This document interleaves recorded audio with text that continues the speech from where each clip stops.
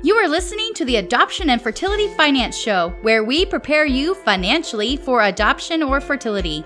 Navigating the waters financially for adoption and fertility can be intimidating, and your host, Laura Coleman, knows that firsthand after spending $35,000 for IVF and adopting 3 children. She's made it her mission to help other couples realize their dream by living their financial life with intention. Today's podcast episode is being sponsored by the Adoption and Fertility Grant Success Course. Learn step-by-step instructions on how to create a successful adoption or fertility grant. You can find more information at FamilyMoneyCoaching.org and click on Shop.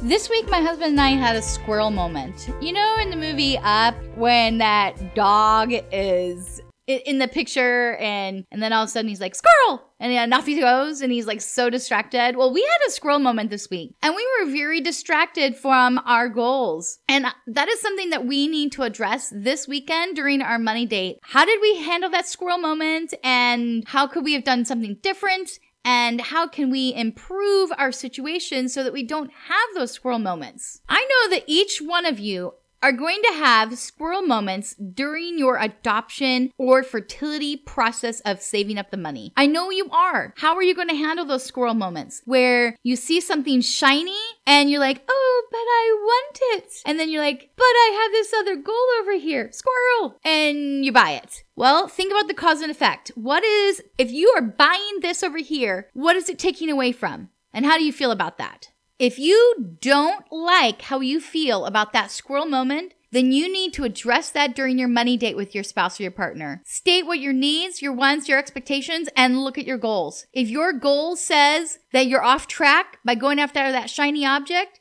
then you need to stop, not purchase it, and go back to your principles that you have. Okay, we've set a goal. In 12 months, we're going to be going through adoption.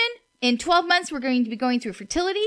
We need X amount of dollars, and if we spend $500 on this, then that $500 is taking away from our goal. Do we want this? Is this something that our family values? If it is not in line with what you value, then don't do it and stop having that squirrel moment. I know squirrel moments happen. My husband and I just had a squirrel moment this week. And it is not going to set us off back, but it's definitely very frustrating because we need to have a discussion during our money date and say, okay, what could we learn from this experience? How could we stop this from happening again in the future? What key phrase do we need to say to stop in our tracks so that we do not get off track? I want you to have that discussion with your spouse this week. Okay, during our money dates, let's make the decision. If we have a squirrel moment this week, what key phrase can we say to help the other person get back on track? Because this is important to us. If the other person says, oh, but I want to buy this shiny object, and you're like, hey, if you buy that shiny object, this over here is not going to happen. Is that okay with you? Let's table it. Let's talk about it during money date. If after money date you decide you still want that squirrel moment or that squirrel item, then let's do it. But otherwise,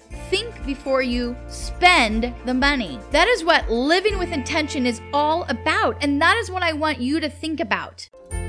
Are you a hopeful adoptive parent? Come join the Facebook group, Paying for Adoption. We love to talk about money and how you can raise the money for adoption. Go join our community, Paying for Adoption, and begin the fun journey.